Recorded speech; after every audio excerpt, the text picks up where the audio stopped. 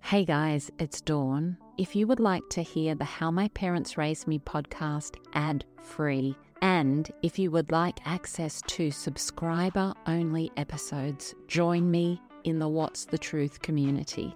You can join via the Apple Podcast app. There's a link right there in the app, or go to whatsthetruth.supercast.com. Links are in the show notes. Don't miss out on all the extra content I'm sharing. I can't wait to see you over there.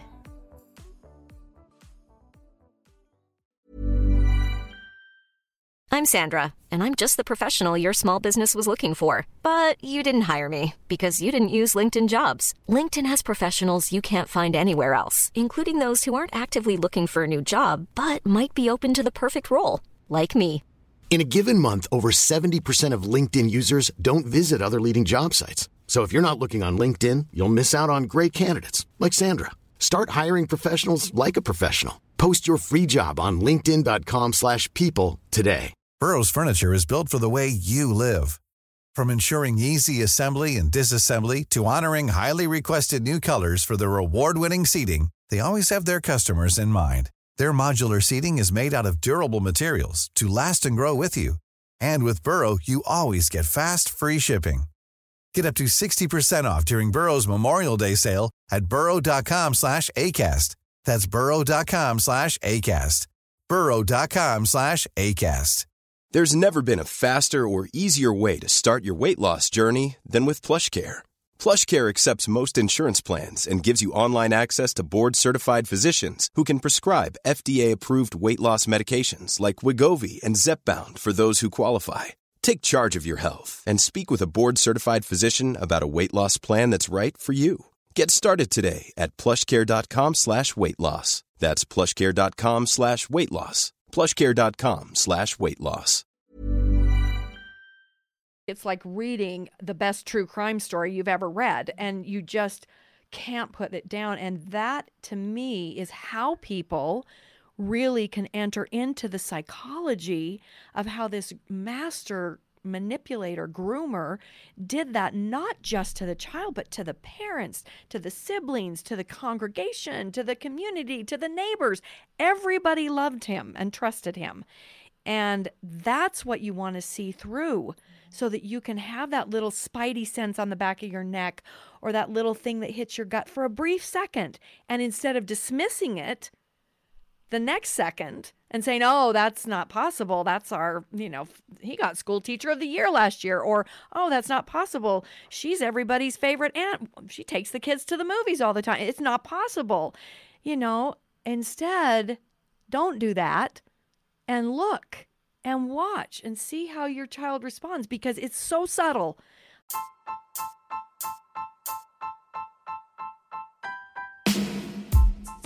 Welcome to How My Parents Raised Me. I'm Dawn Chitty. When we are born, we arrive here as pure and perfect souls, and the direction our life takes from that moment is deeply connected to what our parents bring to our lives.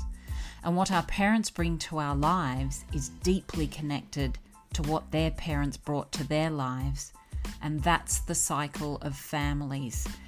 I have always craved connection with real and raw stories to understand what makes you you, what makes you the absolutely unique human that you are.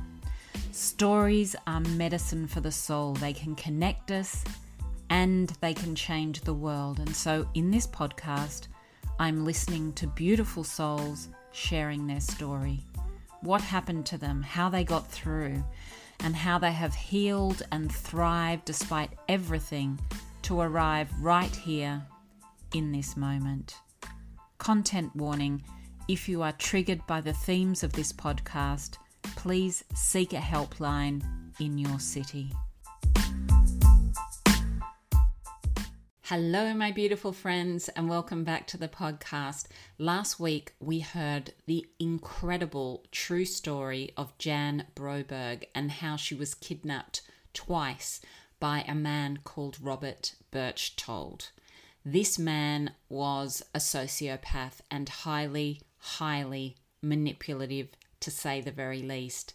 He was living pretty much in a parallel universe and creating this world around Jan's entire family so that when he abducted her, it would make it easy.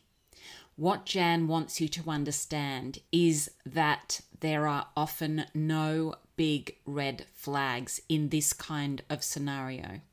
When somebody is this manipulative, it can be impossible to recognize. Jan talks about this and about those times when you get that gut feeling that something isn't right. You need to take notice of that. This is something every parent needs to hear. Please do check the show notes for links to Jan's book, The Jan Broberg Story, her community for child abuse survivors called Thrivivors, and her podcast, The Jan Broberg Show. Plus, also, you've got to check out the Peacock Limited series called A Friend of the Family, starring Anna Paquin, Colin Hanks, and Jake Lacey, which tells the entire story over 9 episodes. Please join me now for part 2 of Jan's story. And so I felt alone. I felt so lonely. That was the biggest thing. And I felt fear. I felt fear almost 100% of the time because I thought I was being watched and I never knew when the aliens were going to show up again or tell me to do something. And it was fear. Those 2 emotions were with me all the time for those 4 years. You know, it makes me cry today because I would feel so sad for some other, 12, 13, 14, 15-year-old to be so lonely and to be so afraid all the time, so that's really why I mean, and we can talk about that next, but, that's why I'm starting a foundation. That's why my family told the story with such transparency and honesty in our newest book, The Jan Broberg Story. It's so transparent. There's so much detail that others have along the way said, telling your story, I feel like I have words to tell my story, to tell my mom what my stepdad did, to tell somebody what my priest did or what my favorite school teacher actually was doing, and that really is why I keep telling my story, because somehow we've got to take the air out of these stories that are so close to home and talk, because nothing good comes with the secrets. I was just going to say it's all about the secrets, isn't it? Because when you're in that situation, you were just holding so many secrets inside and you weren't even allowed to have a relationship with your dad. I think you were told to keep away from your dad. You were, there were so many rules that you were trying to follow. And as a little girl, I mean, my heart it's just so hard. And just even, I know there's this whole other side of this story, which we won't go into because I think people need to get your book. But, it's really the point of view of your parents and everything that they went through and all of the manipulation that they went through. But I know that because the book is told from my mother's point of view with a lot of additional things that my sisters and I were able to add into that point of view so that she could tell the story even more fully than we ever have before. Because I think the bravery of them being so raw to admit their mistakes and what they did and how they were manipulated and how they made terrible mistakes that I feel like my dad never forgave himself for the masturbation experience with Berchtold. He never could forgive himself. He said, I was an adult man, but Berchtold made you feel like you were 15, 16 years old. And he's begging for help, and it's just so sad because I have such lovely parents that if anyone during that documentary period of time were pointing their fingers at my parents, it just killed me and my sisters and my cousins and on both sides of the family and aunts and uncles. We all know what wonderful people, and to me they were so brave to be so brutally honest and not hide anything. And they were like, look, I even told my dad, I said, Dad, maybe I can make the filmmaker take that part out because that's not who you are. That was a one-time thing. And my dad was like, it doesn't matter, because if somebody sees someone for who they are, if they can see that, ooh, somebody is leading me down a road maybe they're manipulating me beyond just, humans make mistakes. We all have something, some dirty secret in our closet that we don't tell the whole world about. We've all been there. We've all done it. Something. Most people, at least. I don't think any of us have ascended. I think we're all pretty human. I've done some things that I'm like, yeah, I'm not telling the whole world about that, and so I just feel like they were so brave, and in reading the story, when you get all of those details, and it's a page turner. It's not like reading a textbook. It's like reading the best true crime story you've ever read, and you just can't put it down. And that, to me, is how people really can enter into the psychology of how this master manipulator, groomer, did that, not just to the child, but to the parents, to the siblings, to the congregation, to the community, to the neighbors. Everybody loved him and trusted him. And that's what you want to see through, so that you can have that little spidey sense on the back of your neck, or that little thing that hits your gut for a brief second. And instead of dismissing it the next second and saying, oh, that's not possible. That's our, he got school teacher of the year last year. Or, oh, that's not possible. She's everybody's favorite aunt. She takes the kids to the movies all the time. It's not possible. Instead, don't do that, and look and watch and see how your child responds, because it's so subtle. I don't like the term red flags. It's so subtle, but they slowly just lead you right to where they want you, and you don't even see it. Yeah. And it's terrifying when you see the detail and the depth of what was planned and how far out it was planned. It's sickening, really. But I do want to just take a second just to honor your parents, because I have to admit, when I watched the documentary, I was feeling a little bit angry with them. I was like, oh my gosh, what were you doing? But we have to remember, they look like like you said, amazing humans. You had a beautiful childhood. Not many people can say that. Most of us have. So there's a lot of stuff going on, a lot of childhoods. You had a beautiful childhood. Mm-hmm. These were trusting, beautiful humans who lived in a time when we didn't even know really the word pedophile. We didn't know grooming. There was a lot of trust there, and they were just beautiful, trusting humans, and they didn't get it right. But it's not their. This is not about them. It's their. It's about another person, and we don't need to give them any blame for this, because that they've already there's one perpetrator in this story, and it's not them. Absolutely. Absolutely. And I think in most stories, I think that's really important, because you can't blame a person for what they don't know. You just can't. Oh, or we would all be so filled with shame and guilt every second of every day that we couldn't cope, because we learn as we go. Nobody hands you a textbook when you become a new parent. I mean, I wish, you try to read some good books. You try to do the best you can, but it's true. I think that's a big part of what I've learned about why telling stories is so important, because when you can help people focus on where the blame lies, and you can help listen to a survivor's story in a way where you are not communicating blame, shame, but only that you believe them and you take them for where they were at, especially with children. Children don't even have the power with their brain development to differentiate between, certain things. It doesn't happen until you're 25 to 29 before that frontal lobe is developed enough where you can understand, long-term consequence. That's why teenagers walk out into the middle of traffic and think they're not going to get hit by a car. Their brain isn't developed enough to go, oh, there could be a bad consequence here. I think that's important to remember, because what survivors need is they need to be believed and never have that look of, what were you wearing, or nothing like that. They have to feel completely safe with you. And that parent who their child tries to tell them something, they're testing the water.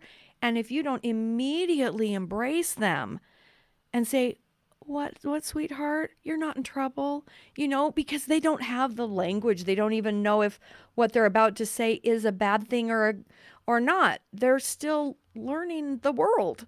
So you got to learn, we as adults need to really learn how to be very compassionate and empathetic, and we need to learn how to listen beyond just our ears.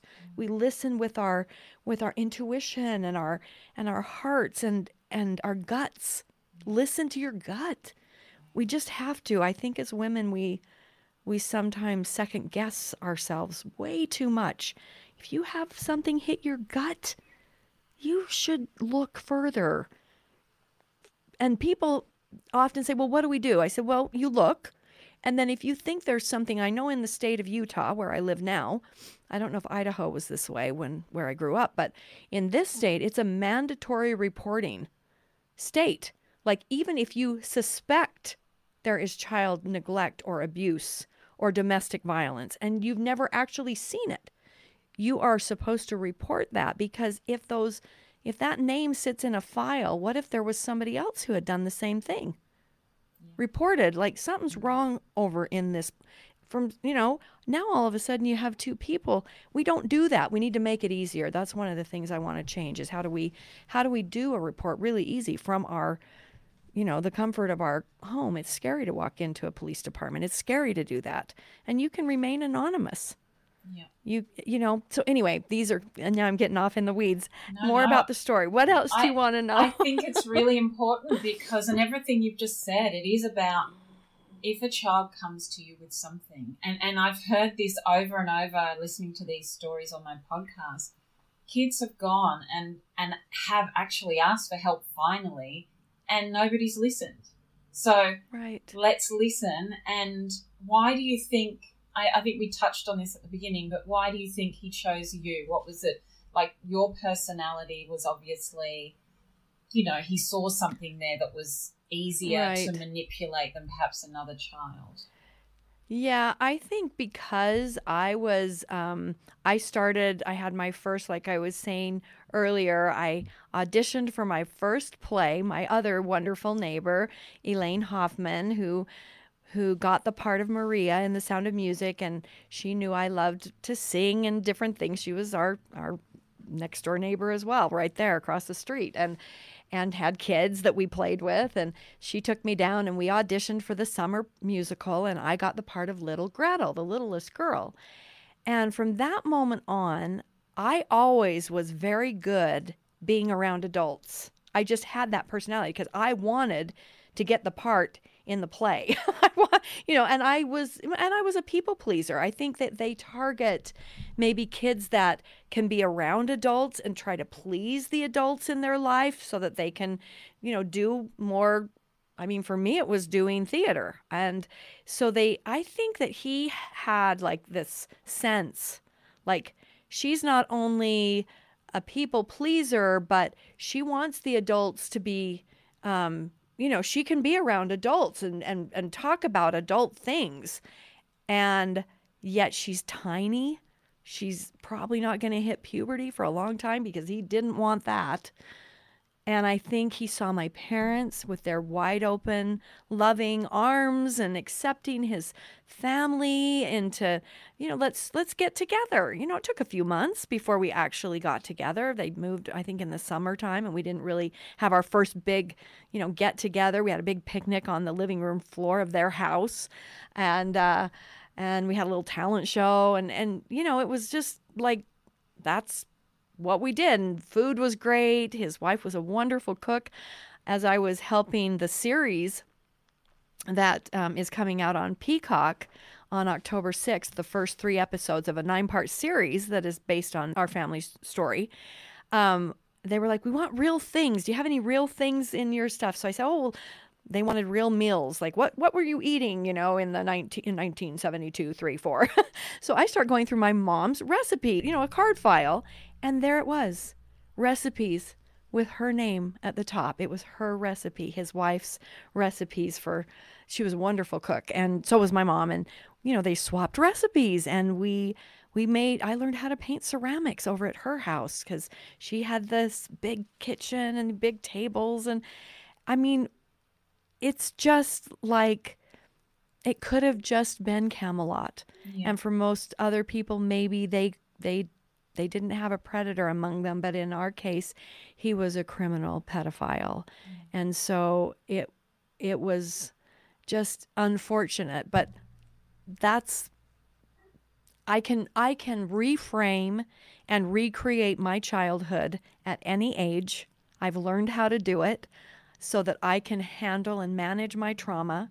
That beautiful, perfect record. I always say we're born with this beautiful music, this record, and that's our personality and who we are. And then somebody comes along and puts this great big scratch on it, and the scratch doesn't go away, but you can get really good at lifting up the needle and moving it past the scratch. And you'll have to do that over and over and over again during your life, but you can still hear your beautiful music. You can still have your happy childhood. You just concentrate on the things that were good and the things that are good and possible now in your life, and you just move forward and you find healers to help you. You find your path.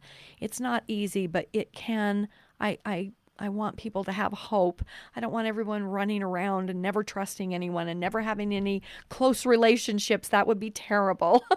That's all we take with us is our wonderful relationships. And just be a little more discerning. Watch. Don't just dismiss something that feels funny for 5 seconds and then be like, oh, that's impossible. He's my priest. That can't happen.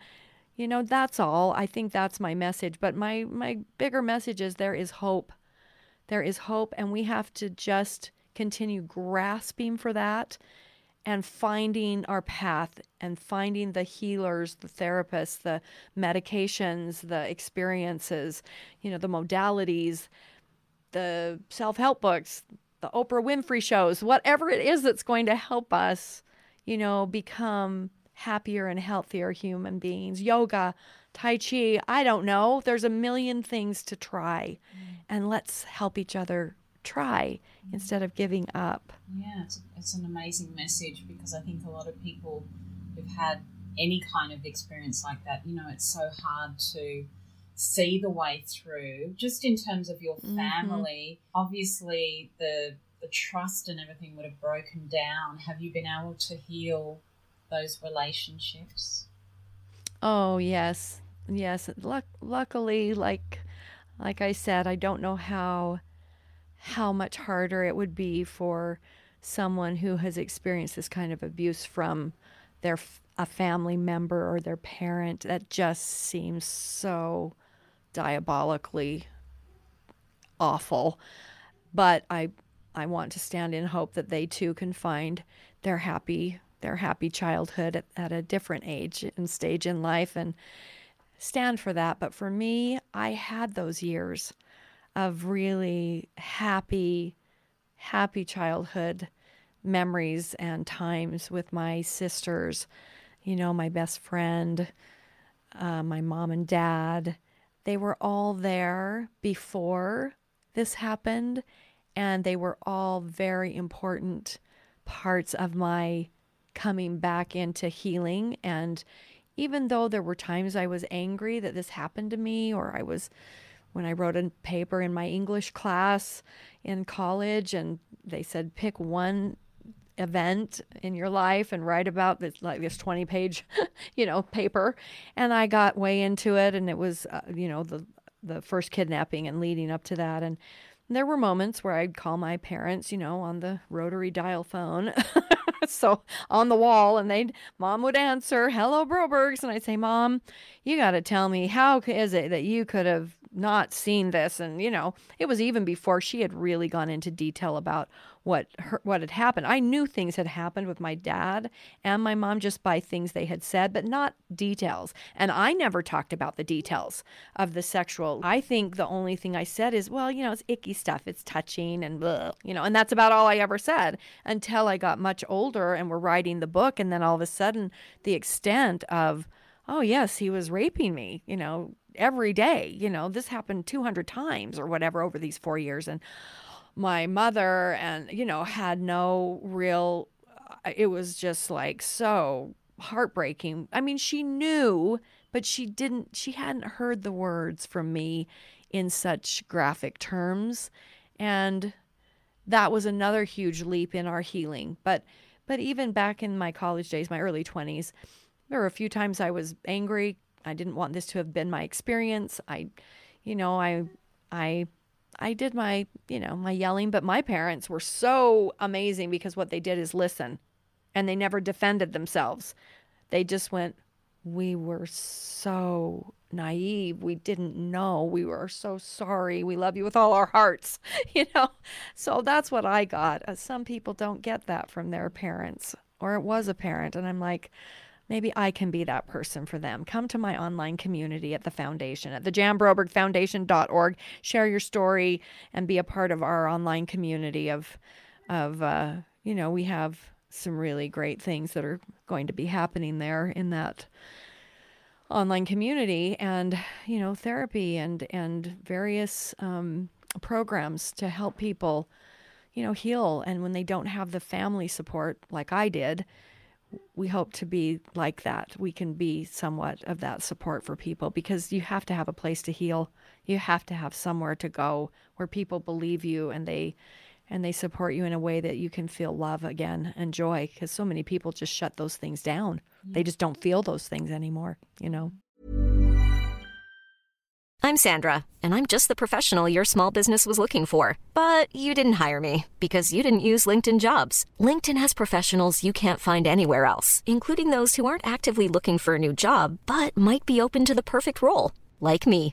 In a given month, over 70% of LinkedIn users don't visit other leading job sites. So if you're not looking on LinkedIn, you'll miss out on great candidates like Sandra. Start hiring professionals like a professional. Post your free job on linkedin.com/people today. Burrow is a furniture company known for timeless design and thoughtful construction, and free shipping, and that extends to their outdoor collection.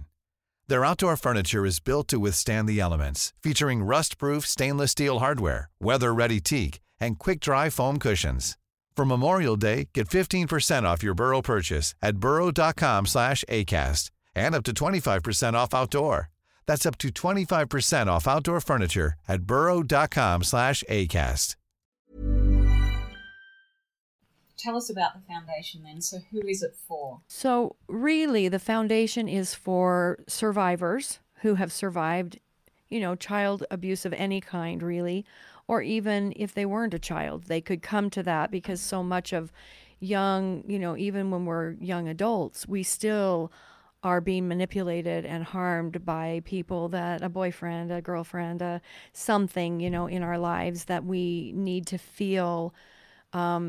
We need to feel that community around us that supports us. So it's anyone that has had any experience like that. And then also family members who also are traumatized, not in the same way, but they are definitely, when they were groomed and they missed something, they also experience huge trauma, and nobody ever talks about that. Like, I think that is a really important aspect. Like my sisters have both said, we want to start a book club where we read chapters of our book, and then we let people, like maybe we do it live, like some kind of a live thing, and then people can ask questions, because it's not just me that was harmed. They were harmed. My parents were harmed. We were all groomed. And so anyone, even a partner today, that has somebody they're married to, or their partner went through some sort of abuse, they're experiencing trauma because they love this person.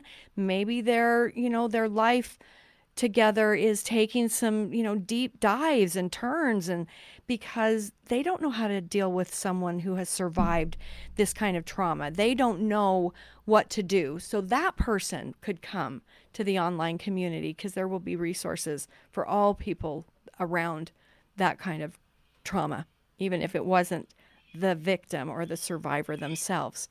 That's what it's for. It's really like AA and Al-Anon, except for sexual assault survivors and their family members or their loved ones or their friends who support them. How can I help this person? How can I survive their trauma? It affects my life, and I need to know what I can do. You know, it's a bigger picture than just the survivor. And so we call it Thrivivors, people that want to thrive, want to reclaim their happy childhood, want to get on the path to their healing.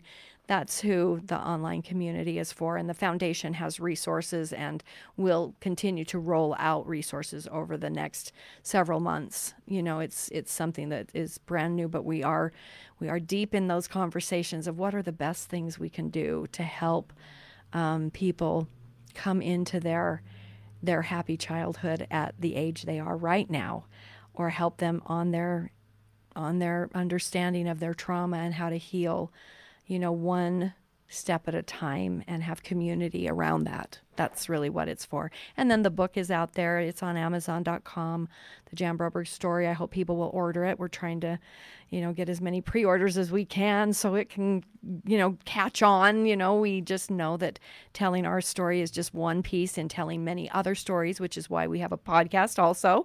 I think you knew about that before we started. So the Jan Broberg Show is our podcast. And again, we tell survivor stories. We're going to be doing a bunch of stories with my family to go deep dive into some of these questions, like what you've been asking me about, and especially as it relates to the series that is coming out, and how we'll have stars that are playing the parts on the series that will be on our podcast, and people in the production team. It's going to be a really fun few months as we launch those stories, and then we still will continue to tell survivor stories, have experts on. Again, it's all about healing. It's all about community and understanding, you know, trauma, what happened to us, and how all of us can take leaps into healing our relationships, healing ourselves.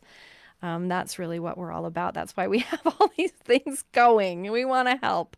We're like, hey, if we survived, maybe we can figure out a way to help. So that's kind of the goal for all of us in my family. Yeah, it's an incredible mission that you've got, and I just love the sound of all of these. You know, the world needs a lot more of this. The foundation sounds amazing, the community. And, of course, this mini-series has Anna Paquin and...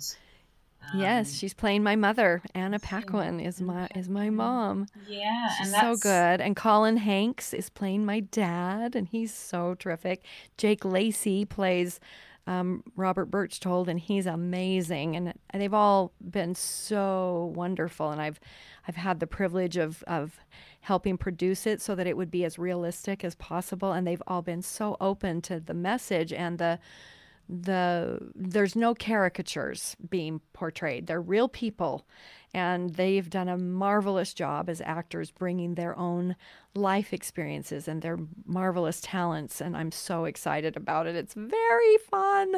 And now they're going to do some of our podcasts, and then McKenna Grace and Hendrix Yancey play me as, you know, Jan in the teenage years and in the younger Jan, and they're both phenomenal young actresses with emotional intelligence out the wazoo. They're so smart, and they care, and they have those phones now in their hands where they can make an impact out there in the world. They can literally get on there and say, hey, you know what? We're not going to let this happen anymore. They have such power, you know, and so I'm thrilled that those were the two young actresses chosen to play me, because they are all about, you know, social issues and justice and awareness. I just can't get over how smart they are. Yeah, it's a whole nother world. And in a good way. It's a whole nother world now, isn't it? When you think about it is what life was like in the 70s and what we know now, the information that we have now. I mean, it sounds right. It is incredible. Can you tell us what happened to Robert Birchtold? So long story with many stories in between. He didn't just leave us alone after 1976, after my second kidnapping, and after I turned 16 in 1978. When I turned 16, I thought, oh no, I haven't had the child to save the dying planet. My sister's going to be taken. I'm going to be vaporized. what happened is I basically had an experience where a boy at a theater camp bought my ice cream, and I thought for sure I would die that night. I would be vaporized. Well, that didn't happen. And so I started down a path of questioning before I tell Susan about the mission. And if she doesn't want to do it, I know where Dad has his gun. I'll kill her, and then I'll kill myself, because that's got to be better than being vaporized alive. I started to test, and I went to a dance with a boy. And when I came home and Dad was sitting in his chair, I was like, oh my gosh, my dad is still here. He's not dead. My sister is in bed asleep. She's not dead. Karen's asleep in her bed. She's not blind. I'm standing here. I think this might not be true. And then it took me months, it took me some time to get to the point where my best friend Caroline and Karen one night just dragged it out of me. And after that, many details were not told or were left out. But in my college years, Berchtold found me, called me on the telephone, and my roommate, another dear friend of mine, Jan Hull, answered the phone, and she was like, he says that it's Robert Berchtold, and that he needs to talk to you. And I get on the phone, and I'm like shaking. So that's one experience. And he tells me he's getting remarried, and that I need to write a letter so that he can get our marriage, which I was not there. It was a fake marriage certificate that he got in Mexico when I'm 12. But I have to write a letter, because now and then months later, he calls again. I've moved apartments. He finds me again. He writes this letter and sends it to my apartment. Well, I decided not to marry this person because I've had my one true love. And every person only gets one true love in their life, and that was you. And so that happens. And then years later, I'm working at Disney World, and I live in Florida, and I'm an entertainer at Disney World, and I get a call to come in that he said something to my bishop, who's like the leader of the little group of your ward, right? Your little congregation. And he says, there's a man that says he wants to get married, and he needs your permission because he did something bad. And so he wants to go get married in one of our temples. It's like a beautiful temple, eternal marriage kind of thing. And I'm like, he said he hurt me as a little girl once, or did he mention the 200 times or more that he raped me? And, my poor bishop was like, okay, well, I'll tell them. But anyway, he finds me again. Then he comes to a conference that I'm giving, fast forward some years. I've got my picture on a poster, and he finds out I'm giving a conference, and that Mom and I have self-published a small book based on our story, so that we have something to give out when we get asked to speak at these speaking engagements. This is before the book that we have now. And he starts threatening the university. I'm supposed to speak to about 1,000 women and their daughters who are university students, and talk about how do you tell what a predator looks like when it looks like your best friend, someone close to you. And he shows up at that conference in a van with a gun. And he never makes it inside, but I ended up on Good Morning America with Diane Sawyer. This is 2004. So there are many examples. He came to Pocatello when my mother became a social worker and put these one-page letters on their cars about, Marianne Broberg is a slut, and she's got all these, these hidden secrets. And of course, my mom and I had been giving speaking engagements to anybody who wanted us, never for, pay, just because we'd go tell our story and have Q&As. My mother had been very transparent about what had happened. And so he's trying to discourage people from, reading our book or our story. And there were threats from him throughout our lives. And the final one is that speaking engagement at that college. And after that, it went to trial. That was in 2004. In 2006, it went to trial, and he was found guilty on, 3 or 4 felony charges and a misdemeanor or 2 that were nothing to do with raping little girls. By this time, I know of 2 others, at least 2, and then since that time, I know of 4 others that were also raped by him. And so I know others I've heard their stories and how similar he worked on their mothers and how he married her and then abused both of her daughters who ran away from home. So I know other stories now. It's not just my own. And so when he showed up at that conference and I was on Good Morning America, I said, look, not only have I always felt I should tell my story, but now I know I have to tell my story because this is never, hardly ever a one-time thing. It's more than one child. It happened before me and it has happened after me at least this many times. And so from that point on, about 2 years later, he was convicted for those charges and he left the courtroom. I can't remember the exact circumstances. I wasn't there, but the charges were, he was a registered sex offender and he had a gun and he brandished the gun at a police officer that was at the, whatever. I don't remember what they were, but he left the courtroom and was being sentenced a month later. He had a heart condition and they released him to go back to Nevada, which is where he was from. And he took off in his truck and went out into a campground and took a bottle of pills and a bottle of Kahlua to wash them down, and he killed himself in 2006. Wow. So that's how that ended. Wow. Yeah. I cannot believe that he continued to do that. I mean, you feel like he should have been put away like all those years ago. What was he still doing? It's just crazy. I know. It's crazy. Yeah. Oh, my gosh. Yeah, and I know the reason that he was not coming around and sending me so many messages and whatever. As I was turning 16, he'd kind of, we were supposed to meet up at this theater camp and it never happened. And then I'm not hearing from him. It's because he had already met a single mother and and knew she had a 9-year-old. He'd already targeted the next person, the next little girl.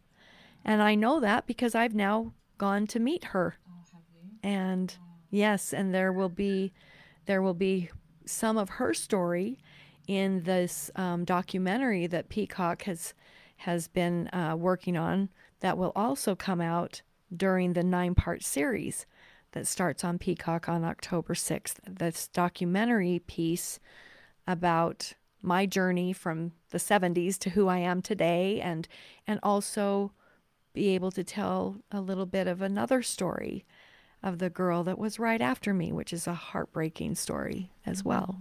Absolutely. Oh my goodness, Jen. I know we have to wrap this up. I mean, I could talk to you for 3 weeks and not stop. But well, maybe I'll come and visit you in your beautiful. Oh, I've been there one time. Have you in Sydney? Did you know that? No. I have. I've been to Sydney one time when I was performing with a performing group in college, and we went to Sydney and we got to perform there in Sydney, Australia. It was so incredible. I would love for you to come back. That would be so amazing. Can you just tell us, just for everybody listening, how are you today? Yes. I know it sounds like you've done so much healing. You talked about lifting the record player over the scratch, which I love that analogy, but how are you today in yourself? I really am doing very, very well.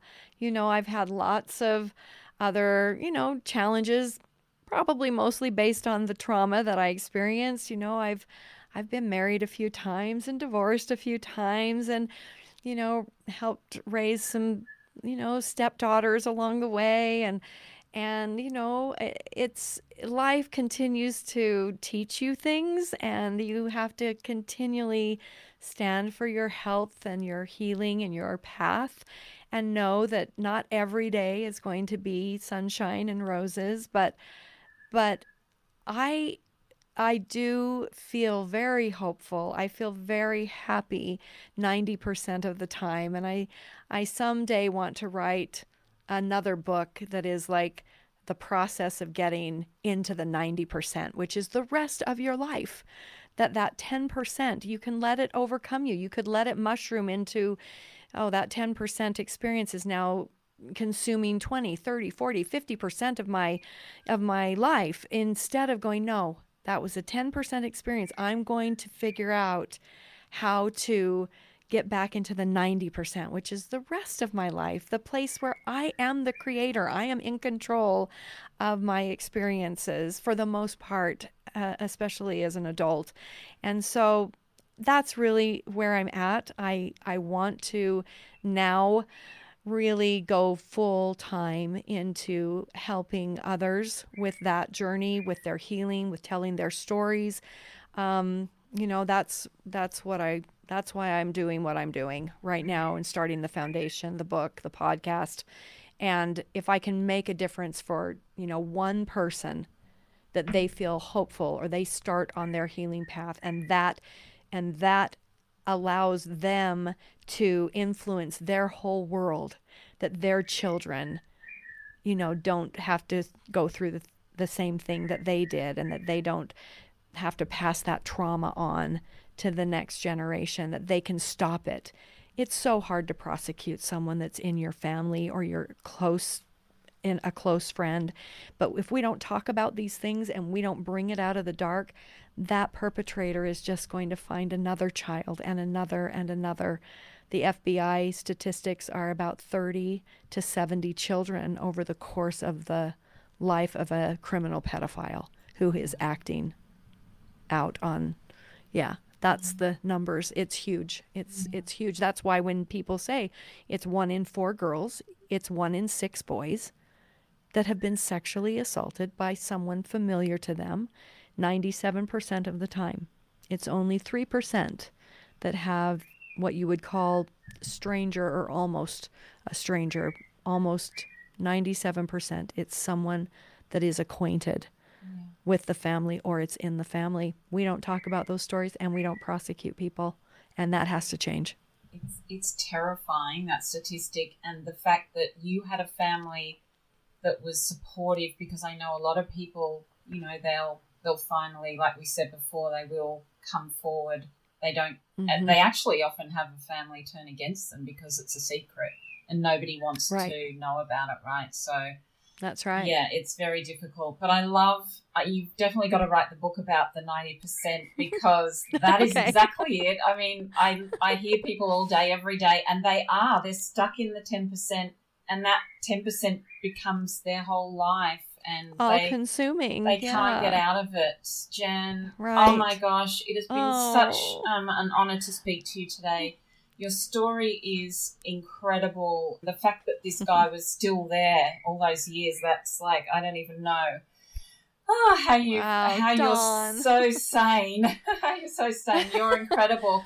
I will put all of the links in the show notes to the book, the podcast, the foundation, the community, and of course the amazing series which everybody needs to watch. Thank you so much for sharing everything with me today. You're just such a beautiful I'm human. thrilled. Thank you so much for being here. Thank you. And you too. You're doing great work with what you do on this podcast. People need a place to talk through something, and then maybe they can examine it. Maybe then when it's outside of their body, that's why this is such an important thing. They can go, okay, wait, it's outside of me. Maybe I can examine things, I can name things, and I can find a way to heal, to get on the path, because I just think that's a real gift when we give people voice, giving them voice. It's a huge gift. So keep up all the fantastic work that you're doing too, Dawn. And maybe someday we really will meet up again. I am definitely coming back to Australia someday. Thank you for being on this journey of healing and community with me. If you listen on Apple, I would love it if you could take a moment to post a review for the podcast. It would mean a lot. Check the show notes for all links recommended in this episode. If you're on Instagram, follow me at My Big Love Project, and please share this episode with someone you know needs to hear it. Thank you for joining me. You are such an incredible soul, because you are you. You are unique. Your journey is unique, and you can absolutely change the world with your story. Your time is precious, and I so appreciate you being here. Thanks for joining me. I'll catch you next week.